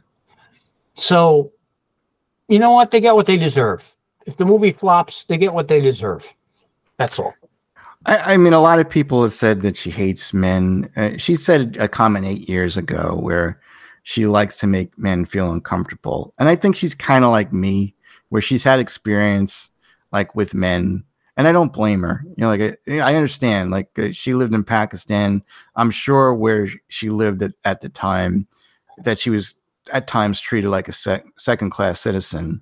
And then when she had, you know, people treat her differently, she wanted to show, you know, I'm not a second-class citizen. So I'm okay with her saying that, you know, because, you know.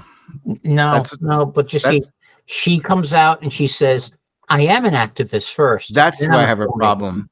And she also says that she puts her activism into every project she works in. Well, you know what?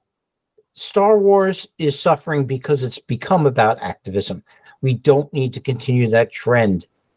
You know, you don't have to reflect all of your struggles as a woman in Pakistan in a Star Wars movie. It doesn't belong there.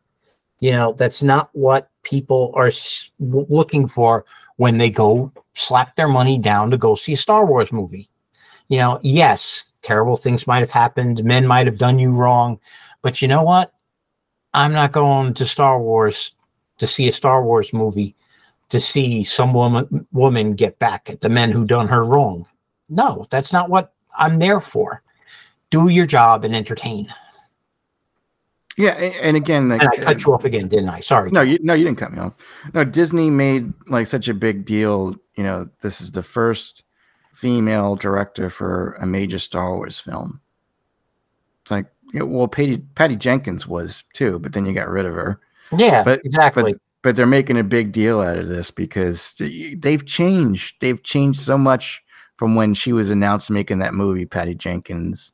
They're not the same company anymore. That's all they care about is optics. That they have a Pakistani activist, feminist woman directing a Star Wars film. A woman of color. Yeah, and, well, it's Pakistani.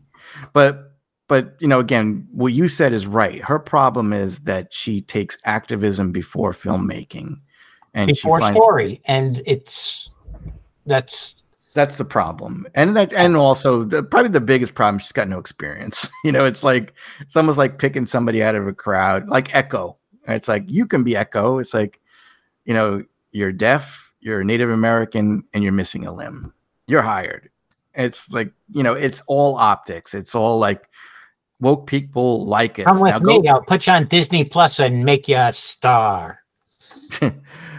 But again, it's like the crowd that they're going after, they don't like spending money, especially on Star Wars, regardless of, they'll go see Barbie. But and I always said that, it's like, why can't Disney make Barbie movies and make movies for guys too? You can do both, but don't try to make movies just for women, which it seems like they're doing. It's like, we need to make Marvel into a woman franchise, and we need to make Star Wars into a woman franchise. No, you don't, or you can have different stories, but don't leave men completely out of it. They're just basically there to be idiots, or to be saved and rescued, or here's the thing too. All these people love the fact that Miss Marvel had such strong women characters and woman empowerment as a theme, and none of them went to see it, which is why the box office sucked so bad on it. So what are you going to do? You're going to cater to these people again? Because, maybe this time they'll actually come out and spend money. They have been coming out and spending money when you put these movies out that cater to them. So stop catering to them. I wouldn't be surprised if this movie gets canceled, because I think in a way they may have announced the Mandalorian and Grogu movie, because now they're going to have to push back Rey. Like, Rey's not going to come before the Mandalorian and Grogu. It's going to come after. And then they might just decide, well, you know what, we're just going to, because they canceled so many Star Wars movies. They canceled at least 5 or 6 of them, so right now they might be getting negative press, and they might be listening to it. It's like, yeah, it's probably a good idea just to let her run her mouth and defend herself. But eventually we'll pay her a couple of $1 million. She'll be happy. We won't make the movie. We'll see. Here's the thing though. I may be in the minority. I would like to see a movie about Rey rebuilding the Jedi Order. That's a hook. I like that hook. But why do you give it to somebody who doesn't have experience to make this type of movie? Yes, exactly. I just don't get it. I like Daisy Riddle. I like Rey as a character. Even though, people say, oh, she's Mary Sue and all this. You know what? I like Daisy Riddle. I like her as the character. I would like to see the further adventures of Rey. No, that's the one thing that they got right in the sequel trilogies. I thought Rey was fine, and Kylo Ren was fine. It's just everything else. They didn't focus on the story, but I loved her in The Force Awakens. Again, I saw that movie 6 or 7 times in the theaters because I liked her in The Last Jedi, which I think is another mismaligned movie. I liked her in that. It showed, okay, we met Rey the first time around. Now we're seeing her, stand up to Luke Skywalker and, say her 2 cents and not give up and, looking into getting into trouble. Like when she went down into that pit of, I don't know what that pit was with the seaweed growing out of it, but she showed she had a bit of gumption. And the same thing when she went and confronted Kylo Ren and Snoke, yeah, you know what? You were doing great. And then, of course, the third movie just took all that away and crapped all over the rest of the franchise. But anyway. Well, yeah, it's a bad precedent to hire somebody based on their race and their gender and their political activism over someone that's experienced and knowledgeable about the Star Wars franchise. Didn't there used to be a time when all those things were things you could sue for? Hiring or not hiring somebody based on race and gender and nothing to do with their experience. Well, I'm going against it. Well, all right, let's move on. Okay. Next story. So Martin Luther King's daughter tells Jonathan Majors basically to shut up, that her mom was never a prop after he calls his girlfriend Megan Good his Coretta. Jonathan Majors is a jerk and just shut up and go away. Next story. Well, but I thought We're about coming this up at too. 11:45. All right, all right. And I just wanted to say really quick with that. I think like he's mentioned that a lot. Like he said the girlfriend, the old girlfriend, he goes, you should be more like Greta Scott King and Michelle Obama. But like for him to say that Megan Good was his Coretta, he's basically assuming that the woman is just there to support her man. I think that's kind of sexist and misogynist, that she's got no brain, that basically her goal is to just support everything the man has to say.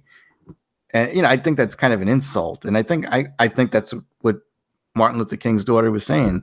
My mother was much more than that. I'm sure she disagreed with him, and she probably told him. I mean, she stood by him, but it's not like she was like his slave or anything, that's not the right word, just like a lemming, that would just basically do and say whatever he did. He's just a jerk. Yeah. That's what it comes down to. He is just such a jerk, and he got what's coming to him, and I hope he gets more of what's coming to him, and he gets dropped, and we don't see him anymore. Yeah.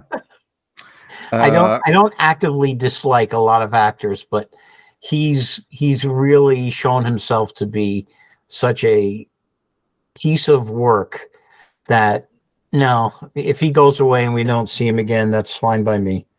Well, he's kind of a hypocrite too, because like he tries to push this whole thing like he's a tough guy, and it sounds like he's a bully to the girls he's been with and the people he went to college with and the people he's been on sets with. But then he loves to cry and just say, "Why me? I'm a good man. I'm a great man." It's like, I don't know. He's going to be alone at one point. I do agree. I think that eventually his career is over. I don't think these interviews are helping him any. So the rumored team for Avengers 5, according to Alex P., apparently he gets some good scoops, but I think this is a rumor.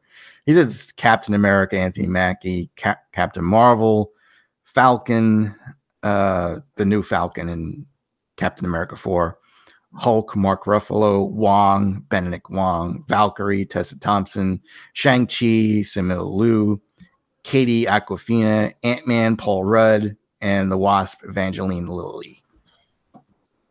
Is there anyone good on that team? Earth's lamest heroes. And not altogether. I mean,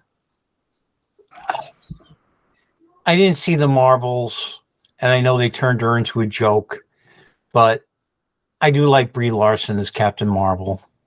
I do like Mark Ruffalo as the Hulk.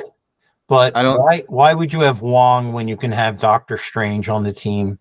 Why would you have Valkyrie when you could have Thor on the team? I have answers for that too. Why would you ever give Aquafina more work? I don't know an answer for that one. I like Ant-Man and the Wasp. But the same thing, if you can, it's an Avenger movie. Get Thor back, at least one of the original Avengers. You get Doctor Strange, not his sidekick. Actually, I mean, if you look at it, this is like a lot of sidekicks. That's not the Avengers. Sorry. Well, according to that guy Alex P., Doctor Strange is on a mission with Clea. That we saw in the after credit scenes. They're in a different dimension. Yeah. Spider-Man doesn't know anything right now. No one really knows about Spider-Man because of the events of No Way Home. So he's just basically restarting his career again. Right. Thor, I think they still haven't signed Chris Hemsworth for the next Thor movie, so they don't know where he's going to be, how he fits into the franchise. But it's a lame ass team. Yeah, I mean, when you're talking about, I'm sorry, Anthony Mackie, James Rhodes, you're not Steve Rogers as Captain America. You just, who knows? Maybe if Captain America 4 came out before this and they did a great job on it, but it's not a good sign when they're pretty much reshooting the whole thing.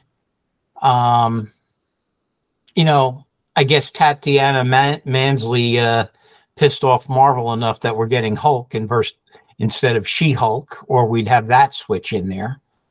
That's true. I didn't even think about that. Like I said, Katie. Why is this girl? First off, she's never picked up a bow and arrow, and she makes a shot that would make Hawkeye envious, you know. And now she's an Avenger. Like, what? I don't know. I don't get it. This just brings to the forefront how lame Phase 4 was. Well, now it's 5. Well, now it's 5, but you know, we haven't seen anything that's considered officially 5. No, yeah, we have. Yeah. Well, the Marvels, Wakanda Forever. Was it Wakanda? No, Ant-Man. Oh yeah, that's right. Where's Shuri? I'm surprised she's not in there leading the team. I that's why I don't know if this is true, because it just seems, yeah, why isn't she there? You know. Not to mention, once again, the lameness continues.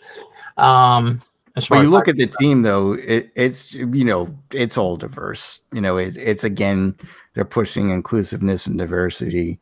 Like, they don't want it to be like 4 white guys and Black Widow, like the Avengers were for a long time. Yeah, that's but where's the powerhouses on this team? Captain Marvel, she ignited as Captain Marvel and the Hulk, but